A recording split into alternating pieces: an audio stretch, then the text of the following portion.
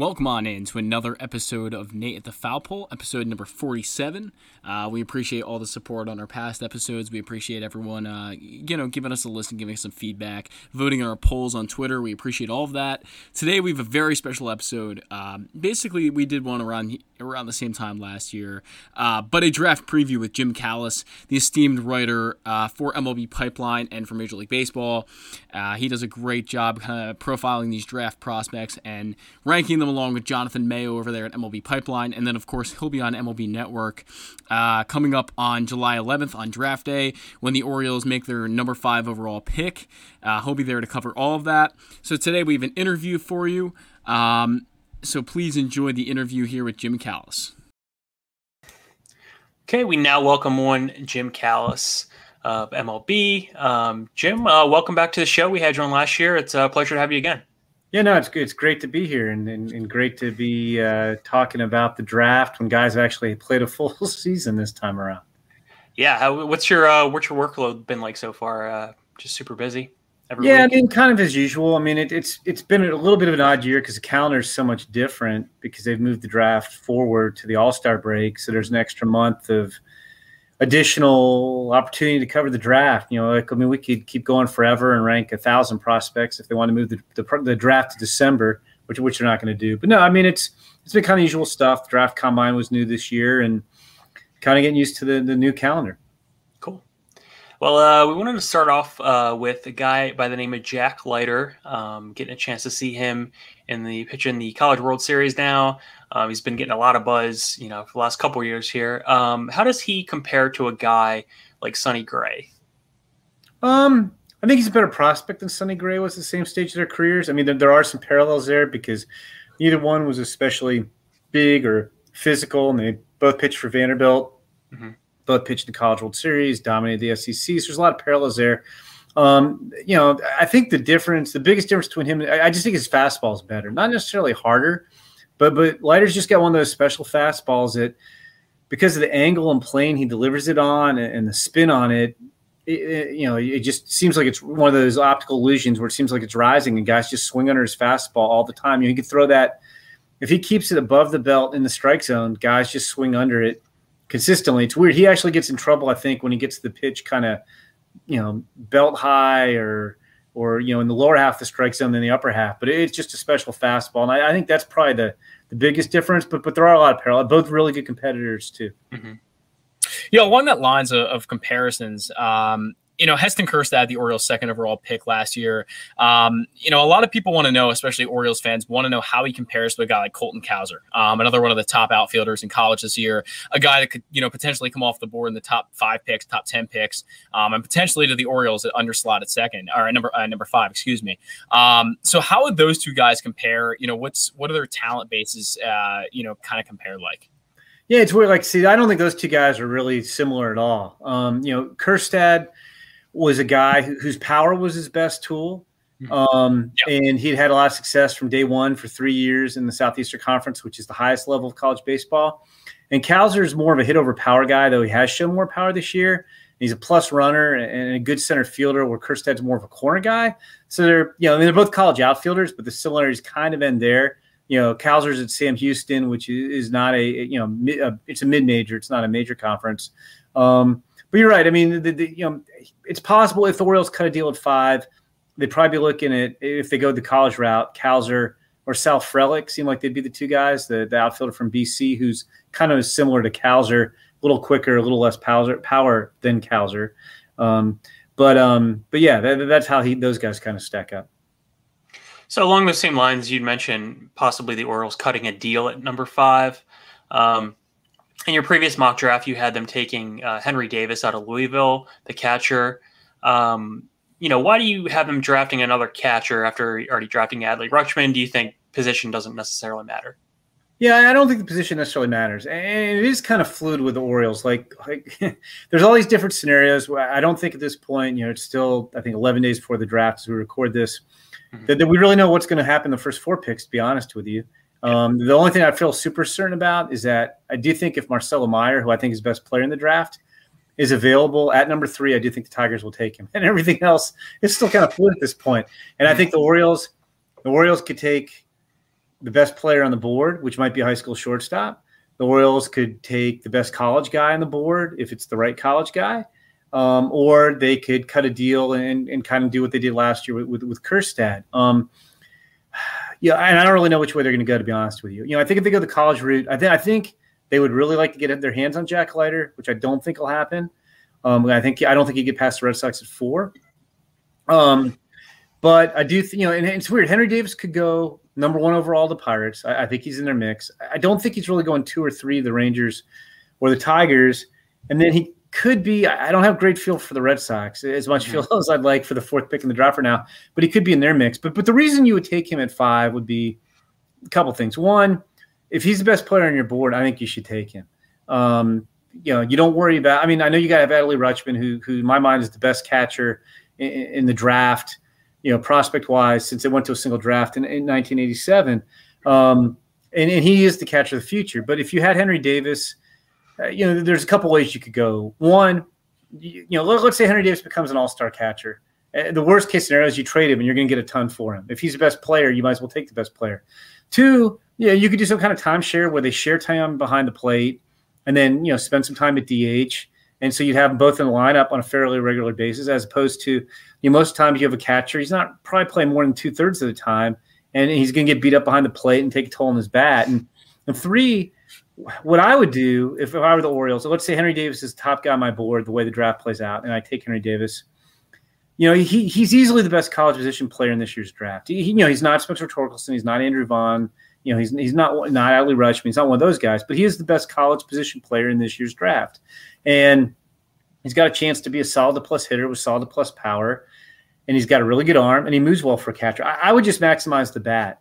He's kind of a shaky receiver. That's going to need some work. And to me, if you have a catcher who can really hit, and you're hoping okay, maybe he can get fringy or close to average behind the plate, I'd rather just get the most out of his bat than have the position take its toll on him, have him provide, average at best defense behind the plate. And so if it were me and Henry Davis was the best guy on the board, I would just take him and then make him, either a third baseman, maybe see how that worked for a little bit, or a corner. I think he could at least play corner outfield, and he's got a really good arm. So, a long way of answering that, but I just think if he's the best player, you never can have too much talent in any one position. If you had a great shortstop, and a shortstop was the best guy on the board, well, shortstops change positions. And that's the nice thing about Henry Davis is his value is not tied in to him being a catcher.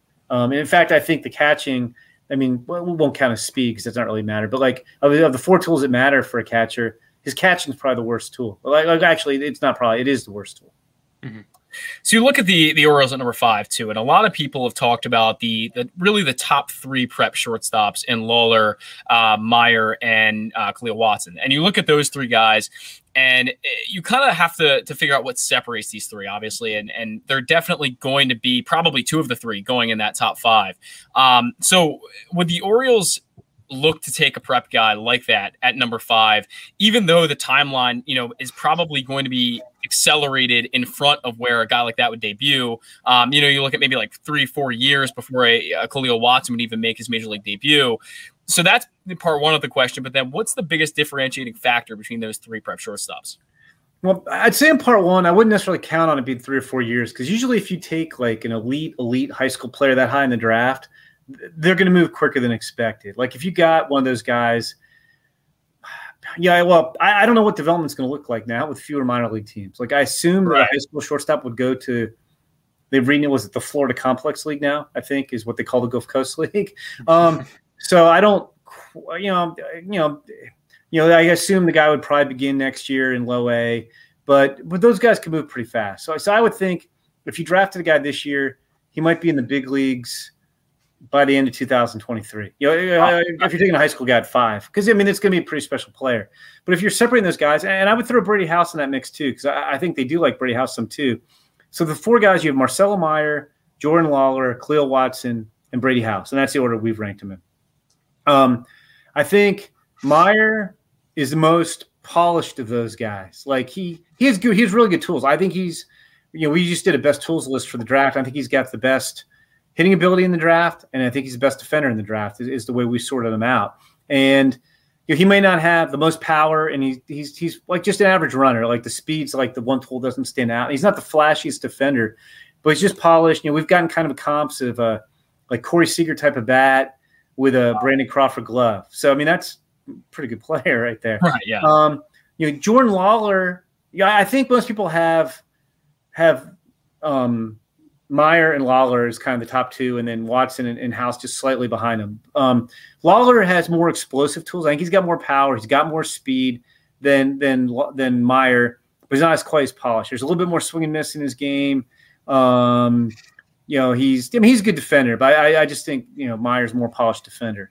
For Watson, he's probably, if you're like, more similar to Lawler than to Meyer. Like he's a smaller guy and he takes a really big swing, but he makes it work. He's really good hand-eye coordination. So he gets to a lot of his power. What stood out about him is we had him ranked, I think, in the 11 to 15 range coming into the year. And so he was obviously pretty good, but he's gotten quicker, stronger. He was hitting the ball with more authority. He's just gotten better and he's playing a better shortstop. And then Brady House, of those four guys, is probably the one who's most likely not to play shortstop in the long term. Now, that said, he has been a little bit quicker this spring, so you give him a chance. And, it's easy to say with the bigger guys they're going to move off shortstop, and they don't always move off shortstop.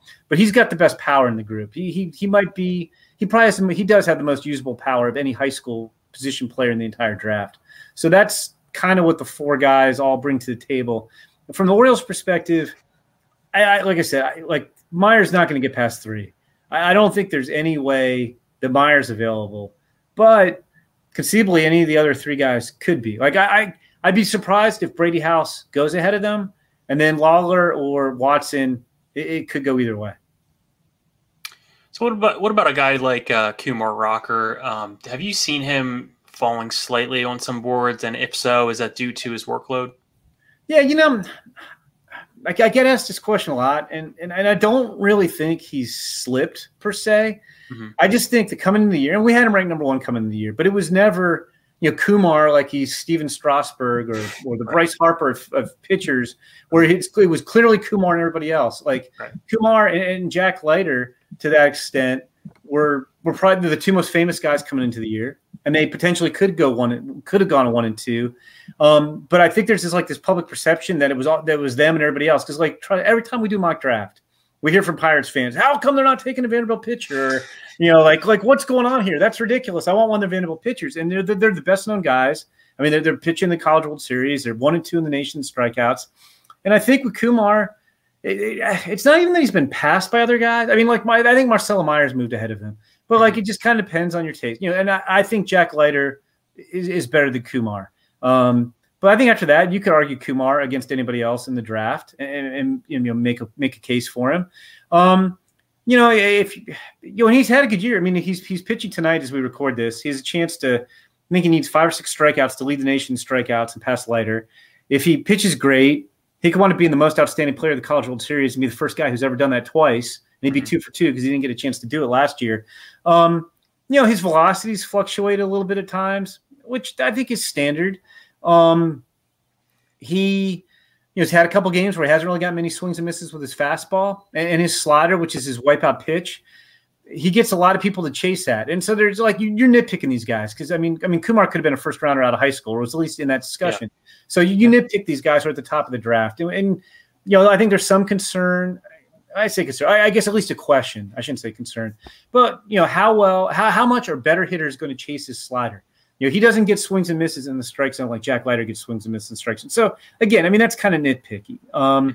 He actually throws more strikes than Jack Leiter. I think he's a little bit more polished. But so I don't think it's so much that he's slipped, and I don't think his workload is that much different than it was as a freshman, to be honest with you. I mean, he's got – I haven't looked at the innings leader. He might have as many innings as anybody in the country just because – well, it's counting today. He's going to have more starts than anybody in the country. Right. I mean, he's a big, strong guy, and he generally goes 6 or 7 innings. But so I don't think it's that he's done anything wrong or that he's regressed. It's just, at the top of the draft, for instance, I think the Pirates want to take a position player and perhaps cut a deal. I think Leiter, I don't know for every team, but I think for most teams, Leiter is ahead of Rocker. So I don't think, I think Leiter could go with the Orioles. I don't think Rocker will. And then you get, kind of philosophical questions. You've got these tooled up high school shortstops, and some teams would rather have a position player. You have some teams that want a college bat, and Henry Davis is there. So it'll be interesting to see where he goes. Like right now, I think he probably goes. I don't know who else would be on the board. I don't think the Orioles take him at 5. I think he could go 6 to Diamondbacks. I think he could go 7 to the Royals. And then I think it's at the point, like, I don't know if the Rockies would take him at 8, but I think almost everybody else at that point, it would be, okay, look, we didn't expect him to be here. Can we make this work financially? But yeah, it's from an Orioles standpoint, I really don't think he'll be their guy. I think they have other guys I like more. And to follow up on that, would you expect that they will not take an arm? I know that's kind of been the consensus around the Orioles is that they're not going to take an arm in this draft, at least at number 5. Well, no, I wouldn't say 100% because I do. Again, it's all fluid. So like I might I'll do another mock draft next week, and I'll do another one before the draft, and I'll probably do a names only one the day of. So maybe I'll get more information because teams are starting to meet now and things start to solidify. Right. My gut feel right now, as of today, is I think Jack Leiter is the guy they want. I think they would take Jack Leiter. Like I think he would be their guy. So I don't think it's a philosophical. Like we're definitely not taking a pitcher. And that said, I don't think they're like I said, I don't think they take Kumar Rocker. And I think if you're just grading out stuff and control, a combination of 3 pitches control, Jackson Jobe grades out better than either of the Vanderbilt guys. Now that said, he's a high school pitcher that comes with risk. Leiter and Rocker have proven themselves against the SEC, which is top level college baseball. And they've dominated. They've stayed healthier longer. Jobe hasn't because he's younger. I don't think I'm not hearing Jobe for them at all. So really, will they not take a pick? There's only really 3 guys you could consider, I think, at 5, unless you were doing a deal to save money with somebody. And so of those 3, I think the only one in play would be Leiter. But I do think they would take Leiter. And as I said before, though, I think there's a good chance Leiter goes 2. Maybe he goes 3 if Meyer goes 1. And I think the Red Sox would take him. So I think the chances that he gets to Baltimore are pretty slight. The 2 guys I would cross off before 5. There's no chance Meyer gets there. And I don't think Leiter gets there.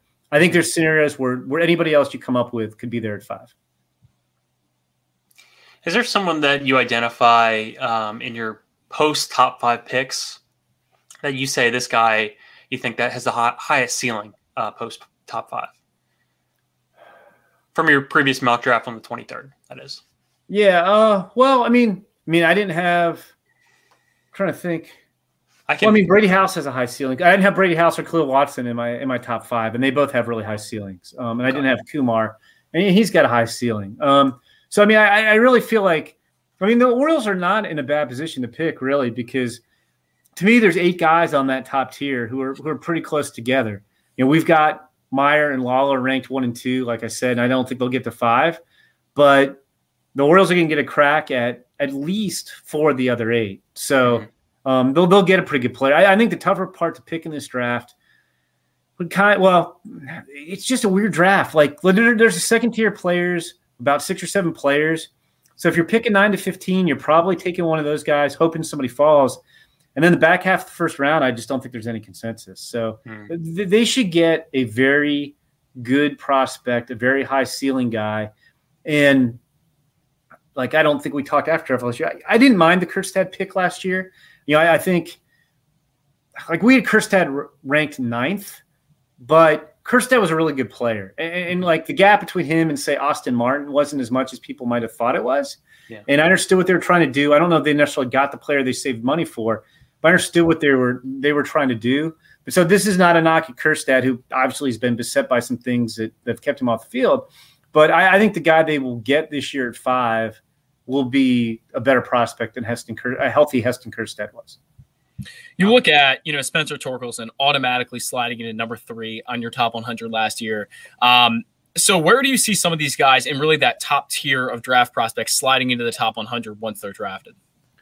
Yeah, I think Meyer and Leiter would rank the highest.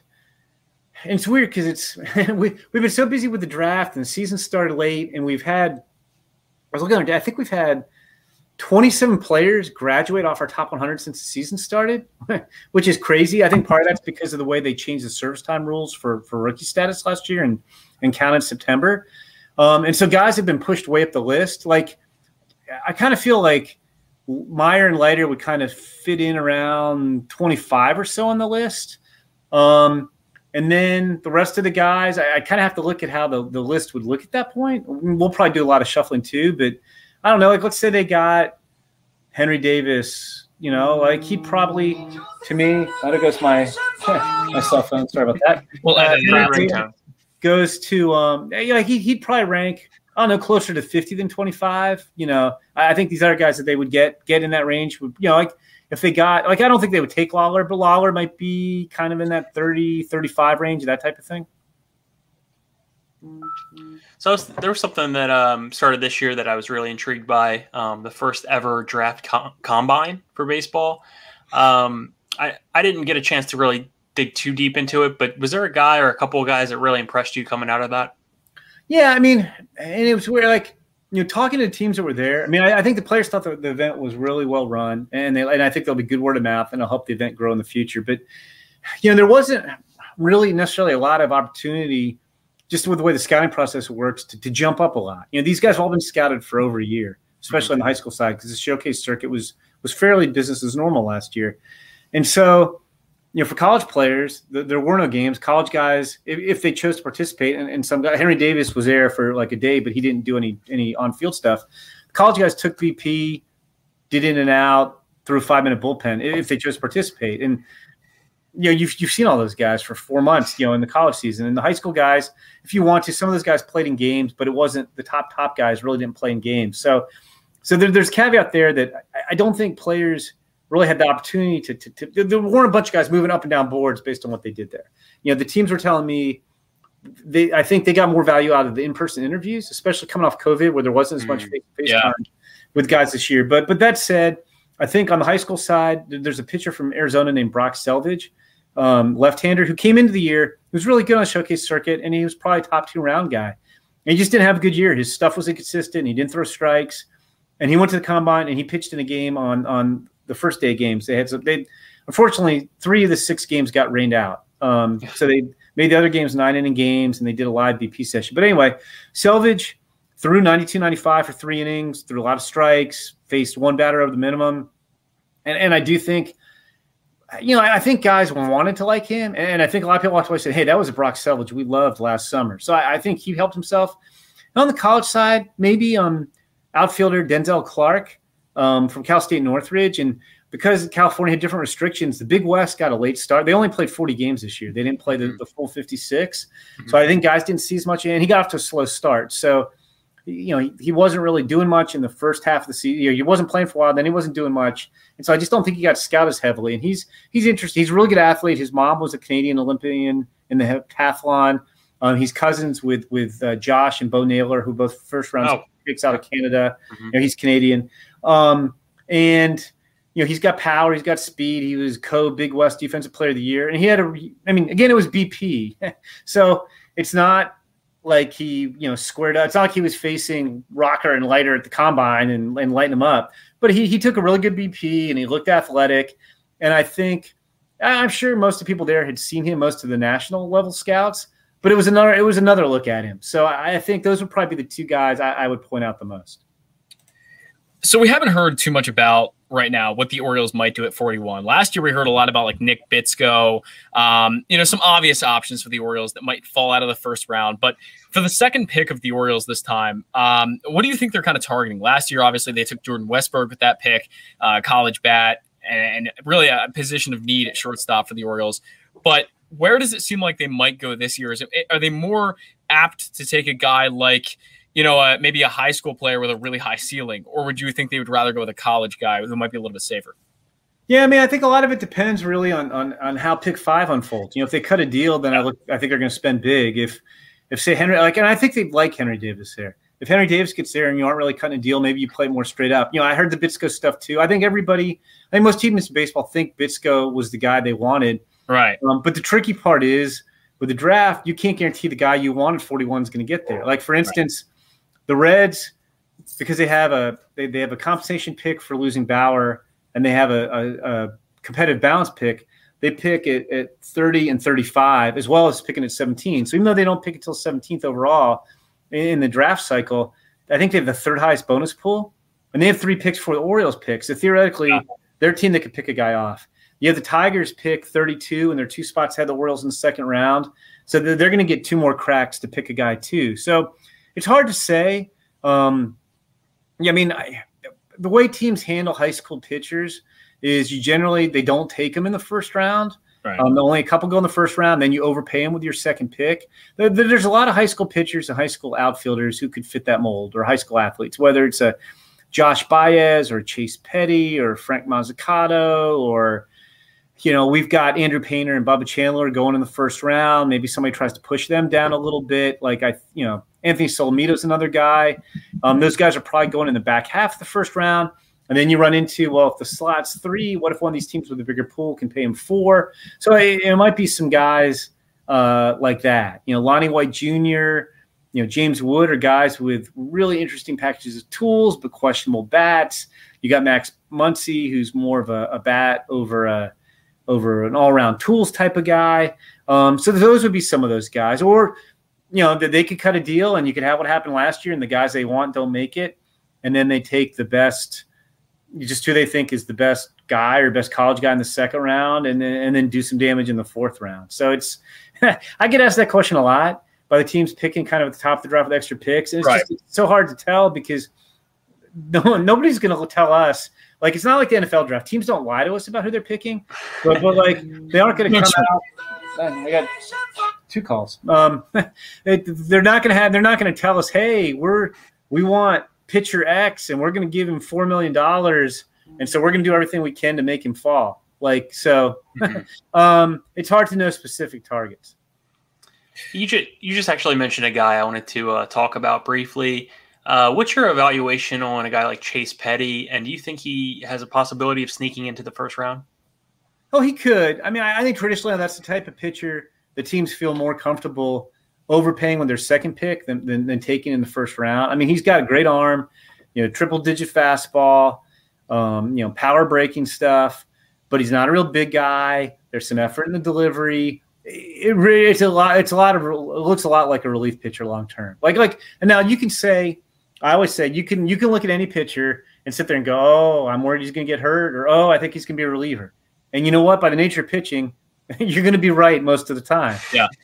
But I do think he comes with, if you look at the top high school pitchers, he comes with the most reliever risk of any of them. So I think whoever takes him, I'm sure looks at him as a starter, and I think he'll get paid. He'll probably get paid, first round type money, bottom half of the first round type money. But I just think he winds up being somebody's second pick or top of the second round pick than a first rounder, if I had to guess. But there are teams on him, I think, in the 20s. So kind of 2 questions in one for you here, all about Mike Elias. Obviously, there's some stigmas, I guess, about Mike Elias right now, about, kind of what he likes to do in the draft. One of those, obviously, is going under slot. It seems like with the Carlos Correa pick, now the Heston Kjerstad pick, that Mike Elias is going to become the GM to be known to go under slot. So first of all, how real is that stuff? Like, is Mike Elias really the guy who loves to go under slot, or is that just a kind of a stigma? And number 2, is Mike Elias afraid to go with pitchers right now because of what happened to Brady Aiken and Mark Appel? Well, I can't answer. Well, I can answer one. I think that's way overblown. I think yes. Last year they were trying to go. They were trying to cut a deal to have more money to go. To get Nick Bitsko or whoever, and they didn't get Nick Bitsko, but they overpaid or gave overslot bonuses to Kobe Mayo and Carter Baumler. But people misunderstand what the Astros did in 2012, honestly. They didn't take Carlos Correa because they were looking to cut a deal. They took Carlos Correa. I think they wanted Appel. I still believe that Appel was their guy. And it was the first year of the new draft rules, the bonus pool. And Scott Boras was determined he was going to blow up the new rules. And he thought somebody was going to pay Mark Appel way over slot and lose 2 first-round picks. And he just was not going to agree to a number at 1. And so they moved on to Correa. And what people don't realize, Correa, after us and everybody else came out with their draft rankings, went on this kind of workout circuit with the teams at top of the draft. And he just tore it up. He had unbelievable workouts. And he had a pre-draft deal. The Cubs were going to take him at number 6. Imagine Carlos Correa added to all those Cubs position players. Mm-hmm. That was the guy they were going to take at 6, and they wound up taking Albert Amora. That would have been a little bit of an upgrade. And honestly, his agent screwed up because when Appel didn't go 1, the agent they called Correa, and Correa initially turned down the $4.8 million offer, which I think the slot the first year was $6 million, or no, 7.2. It was 7.2. And Correa turned it down. And then they were going to go talk to Byron Buxton, was the next guy that the Astros were going to start to talk to. If Buxton goes 1, Correa goes 2. The Twins told me after the fact they would have taken Correa at 2. And so Correa had leverage, but they didn't realize it, I guess. It was just not a good job of figuring out what was going to happen with Correa. And so he called back and he took the 4.8. And there's this narrative that, the Astros, because look, the Astros did a lot of good things, but this narrative like, the Astros were brilliant. They figured this out, and they figured out how to cut a deal, and it got them Lance McCullers. And I'm telling you, like, that one drives me nuts because 100% that was a talent pick first, and then they took the opportunity to save money because they could. It's like when the Cubs took Kyle Schwarber at 4. The Cubs loved Kyle Schwarber. That's who they wanted at 4, but that wasn't the consensus guy there, and they were able to save money. And it was the same thing with the Astros, and even the narrative that like, that helped to get Lance McCullers. If they'd taken Byron Buxton and given him the $6 million bonus the Twins got, they still would have afforded Lance McCullers. They didn't have to go to 4.8. What the difference was with getting Correa for 4.8, that got them Rio Ruiz in the 4th round for a 7-figure bonus. That's one they wouldn't have been able to do. But so, I mean, if you look at Elias, and I don't remember how involved he was because Bobby Heck was still scouting director in Houston. I mean, I think Mike was involved, but it wasn't like Mike was definitely those shots. But like Correa was a talent pick. Mark Appel was a talent pick. I mean, he came at a little bit of discount, but he was also a senior. He got the largest bonus the seniors ever got. Brady Aiken, was getting over $6 million before he failed his post-draft physical. And then Adley Rutschman, they gave Adley Rutschman a record bonus that was broken last year. They didn't try to get cute. I mean, Adley was the best guy. So I really think that even last year, I think it was, without them coming out and saying so, I think after Spencer Torkelson, I don't think the Orioles necessarily loved anybody in particular. And they said, you know what, we think Heston Kjerstad's, roughly as good as these guys, and we could sign him for a lot less than the rest of them. The pitcher part of it, maybe, because there were some good college pitchers in last year's draft. Max Meyer, Asa Lacy, Emerson Hancock. They all would have cost more than Heston Kjerstad. So maybe that factored into it.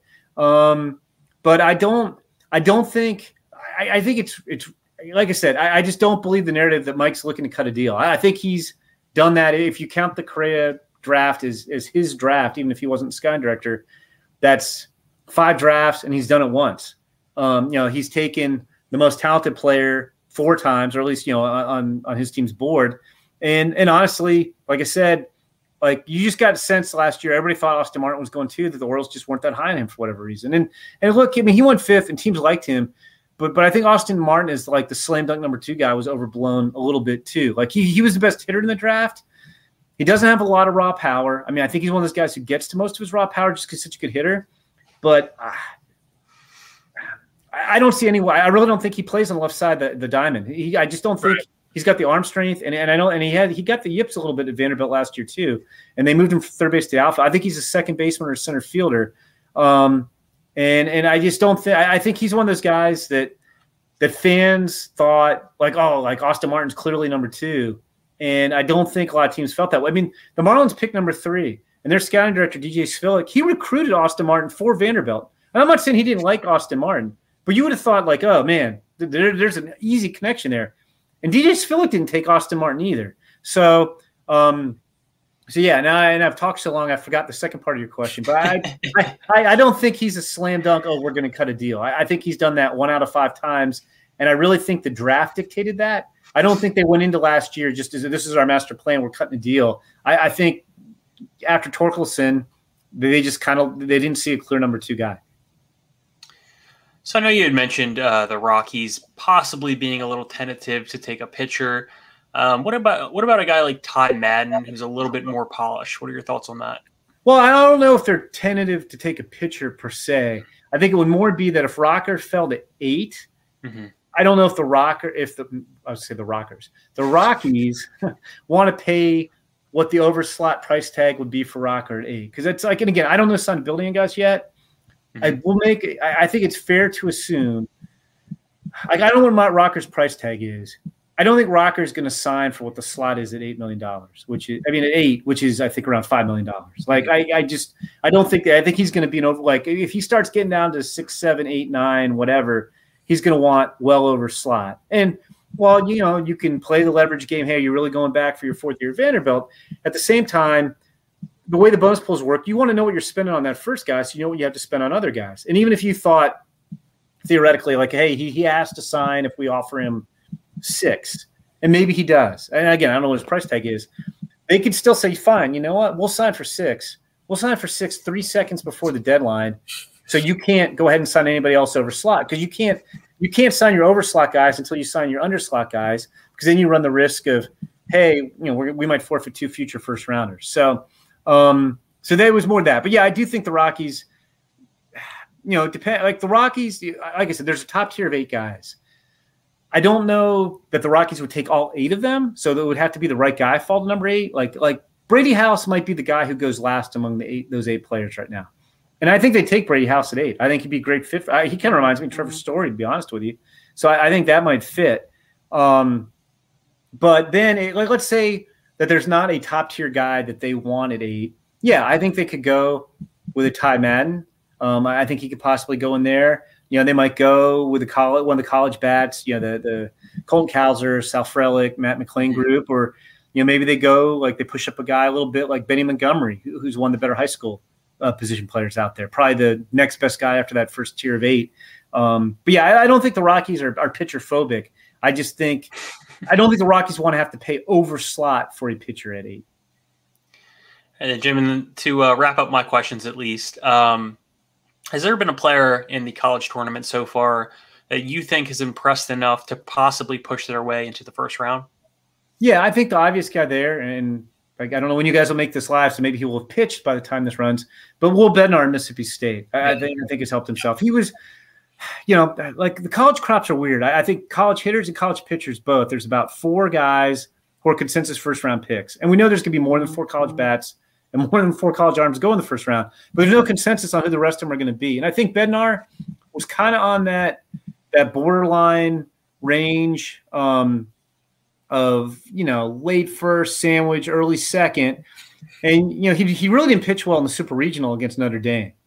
So at that point, I thought, okay, probably on the outside looking in. But he's been, really good in Omaha. He struck out 15 in 6 innings against Texas. Pitched well against them, not that dominant the second time. He'll be on short rest tonight. So, I don't think how he pitches tonight will necessarily affect things, because he's pitching on shorter rest than he has all season. But he's got one of the better combinations of stuff and strike throwing in the draft. And I think he has. Like to me, he's a guy whose College World Series performance in particular has cemented him as a first rounder. I would say you don't see that too often.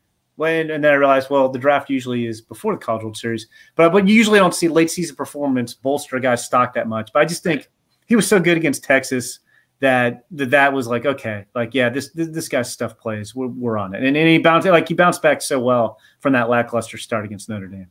Mm-hmm. So to kind of go back to the O's for our last question here. I think most of the fan base was pretty upset last year when the Orioles took Heston Kjerstad, number 2 overall.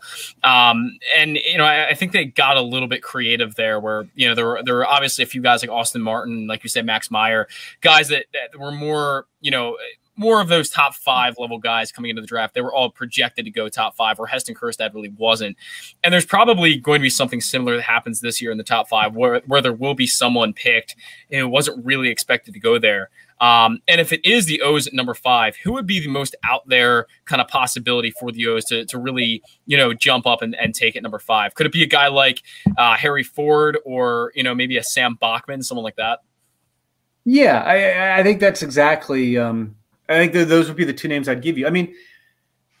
I think if a team cuts a deal in the top 5 or pushes a guy up, I should say, because I think the Pirates aren't going to pay $8.4 million whoever they pick at 1. But if a team takes a lower ranked guy outside that first tier in the top 5 to save money, it probably would be the Orioles. So that's 1. 2, I think if they do it the most likely candidates are that group of college position players I mentioned. Colton Cowser, Sal Frelick, Matt McClain. And I've heard McClain less than I've heard Cowser and Frelick. Okay. But a couple other names I have heard there are Harry Ford, who's good. And he's an interesting one because he should be like a mid-first round pick. He's a high school catcher, and then that's a scary demographic.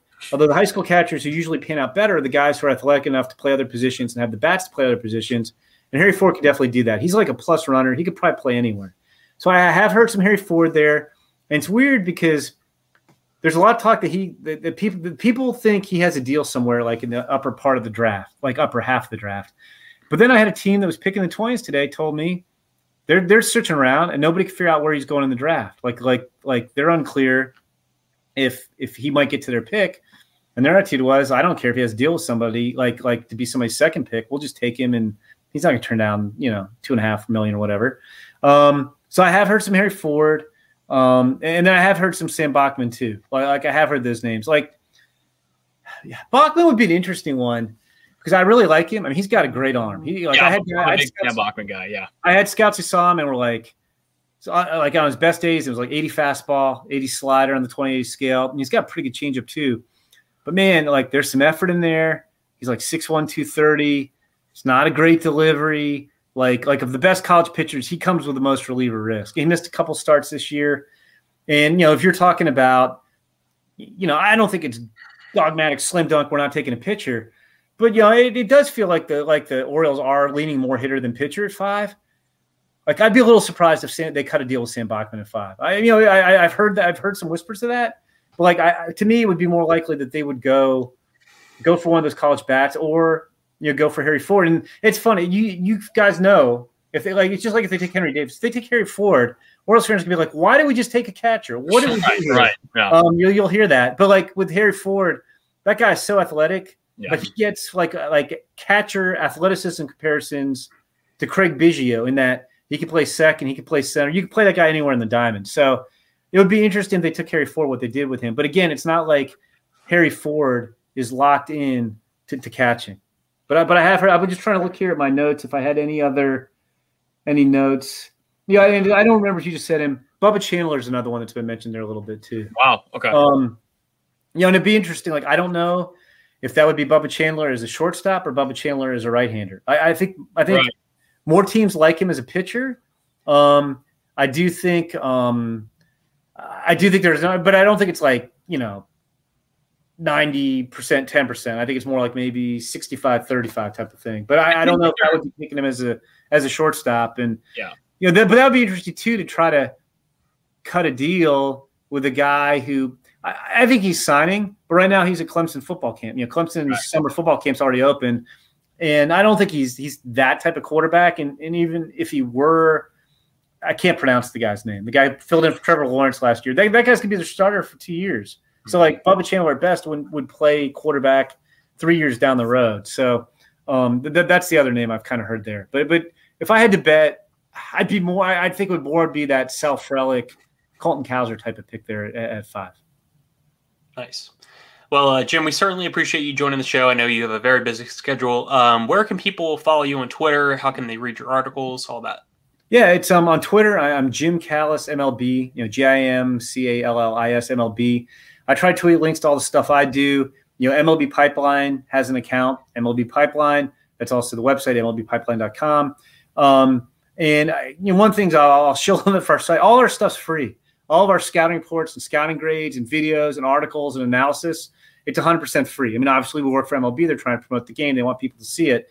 But none of it's behind a paywall. So you can read all of our stuff. And we're going crazy with the draft, obviously. We're simultaneously going crazy with the futures game and trying to keep up with everything that's going on in the minor leagues. So we're just churning out a ton of content. And like I said, it's all free. So people should check that out. Perfect. Thanks so much again, Jim. We appreciate it. Yeah, thank you guys. Thanks once again to Jim Callis, the writer for MLB Pipeline. He just told you exactly where you can follow him. So go give him a follow on Twitter. Give him a read on all of his different articles that he puts up. He puts up fantastic content, great around draft time, and especially during the whole minor league season when he profiles so many different prospects. So once again, our thanks to Jim Callis.